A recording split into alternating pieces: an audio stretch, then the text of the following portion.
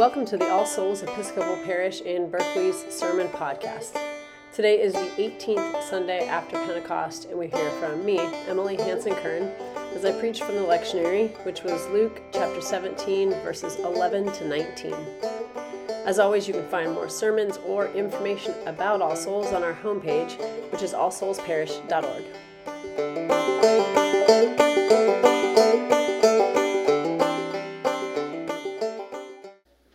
To get into this morning's gospel, I want you to think on the last time you stood on a beach or sat on a porch and watched ocean waves lap. I've got this little spot at the Albany Bulb where I go with my dog, and there's this one rock that's balanced on other rocks. And if I stand on it just right, which I always aim to do, I can kind of get it at the right wobble. And I stand and I watch the waves lap on the backside of the bulb. There's a rhythm like these waves present in this morning's gospel.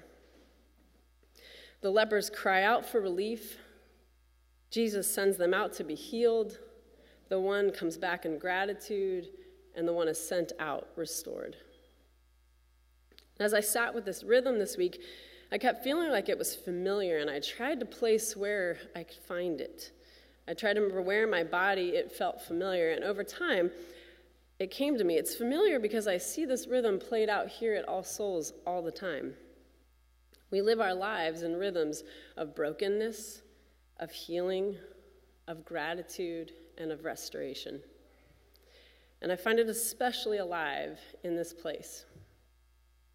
A couple years ago, and over many conversations, Phil and I realized that there were some patterns to how new folks showed up at All Souls.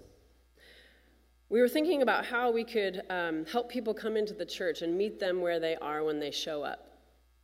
And after a couple years of paying attention to this rhythm, we discovered that folks show up at church for the very first time, very generally speaking, for one or two of about 5 reasons. Out of some kind of loss, either a loss of a family member or a loss of a loved one or of their faith. A physical move that brought them to town, an arrival of a child, or a child who's asking questions they can't figure out, out of some existential crisis, a dark night of the soul, or an unexplainable encounter with God, and finally, out of a longing for community, for people to journey alongside and to serve within. And behind each of these reasons for showing up, we identified a deeper longing for community, for purpose, for roots, home, wanting to pass on the faith to a child, an ethical structure, out of uncertainty, stability, kinship, belonging, and healing. Think back to your own experience. When you first walked in these doors, or maybe some other church, what was stirring for you? What kind of longing sat just below the surface? Where and how were you longing to be healed? In the rhythm of this story, we play the role of the lepers. Jesus is out walking the borderlands between things, some region between 2 cities just outside the village. And this group of lepers, bound together by what has broken them, comes crying out to Jesus, a man they've only heard rumors about, and they are desperate for healing. But now, I'm not just talking about newcomers, because each of us walk in those doors every Sunday at various levels of desperation and longing for healing. I'm speaking from experience. We get out of our seats each week, and we line up to receive the bread and the wine because, yes, it's what we do on Sundays. But it's a moment where we recognize our need. We remember our belonging and our connection with something much bigger than this room. And we come here with hope that healing and restoration can be found. It's one of the more beautiful things about church. It's a place where our longings have value, and it's a place that cares about sitting with them. A church as a community is a place where what lies below the surface has a place at the table. But coming back with our longings is only the first part. Jesus then sends these lepers back to the priest, and our text says that as they went, they were made clean. As they went. He didn't heal them on the spot. He instead asks them to start walking and show themselves to the priest so that the priest could declare them clean. These are folks who had to announce their presence loudly to those around them, announcing that they were unclean. So Jesus sent them back out among these people, and yet they went, walking, shouting, unclean. They walked forward in what appeared to be their normal lives in great trust that they would be healed. What happened to you after you first arrived at All Souls? I'm guessing that after some amount of time, it's likely that you met some people. You joined a small group. You got asked to join a team. You got a Stephen minister. Your kids joined the youth group or Sunday school and met some friends. You showed up to adult formation or Bible study regularly. Or maybe you just sat in the pews and took it all in. It's likely that many of you are there right now. This is the walking. Committees and teams and small groups and vestry are all really good things. And they're important things to the thriving of this place. And if we let them, they are tools towards healing and towards the real work. It's slow and it's hard walking. And sometimes it looks just like our normal lives. But it requires showing up with our whole selves, sticking it out when things are hard, naming when we've been hurt, and a lot of trust. But at some point, I think it's mostly true, I don't think you all would still be here if it weren't, that some healing happened through some of those friendships and hard conversations and small groups and vestry and Stephen ministers and through Bible study or just by sitting in the pews. You looked down and realized that those wounds didn't hurt so bad, and maybe they were gone entirely. But then what?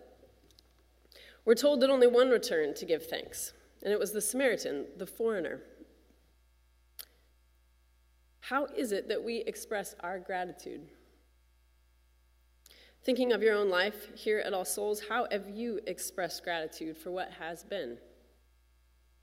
I see us do it all the time in ways that we come back and we give to this place with our finances, with our time, with a meal train to someone in need, and we serve on committees and teams. And as we give back in these ways, we both live into this rhythm that Jesus taught, and we create space for those in need, for those in different parts of this rhythm, longing for healing. And I think, or I'd like to believe, that in this gratitude and in this giving, we are restored. As you give, you know that you belong. At this point, it's important to note that all 10 lepers were healed, even if 9 of them did not come back to give thanks. Jesus heard their longing and brought healing to all of them. But the Samaritan, the one who was not only a leper, but who was a foreigner, twice removed from community, was the only one who came back to show gratitude. So what might it have meant to him that Jesus says, "Your faith has made you well"? Yes, he is now clean, and perhaps he can enjoy some societal privileges that had been lost over many years' time. But this man was still an outsider, and in this moment, Jesus gives him a place at the table. Jesus restores his identity and tells him that he belongs, that the community of Jesus is big enough to include him, a leper and a foreigner. If we are the body of Christ, then this is the kind of rhythm towards restoration we should come to expect. As we come to places of longing and hurt in our lives, we come here to this community seeking healing, and we can participate in that healing by walking the path ahead of us in community. And as we are healed, we come back and we give thanks. And in giving that thanks, however that may look, we hope for restoration as we see and understand our truest identity, that we belong, that here in the arms of Jesus there is enough room to accept all of us. Where are you in this rhythm right now? And what might Jesus be calling you to from that place? Are you hurting and in need of healing? Are you in a place where you need to identify and sit with your hurt so that you can bring it here, to call out to Jesus for healing? Or are you in a season of walking into something with trust that healing will happen? What do you need to walk towards? What direction should your feet walk? What do you need to say yes to? Or are you in a season of gratitude? What do you need to give back towards? Who do you need to thank? And how can you provide spaces where others can be healed? Or lastly, are you in a season of a new identity, of knowing you belong, of courage and strength and understanding that you have a place? Wherever you are, there is a place for you at the healing table of Jesus. Live the questions, show up, give thanks, because you belong.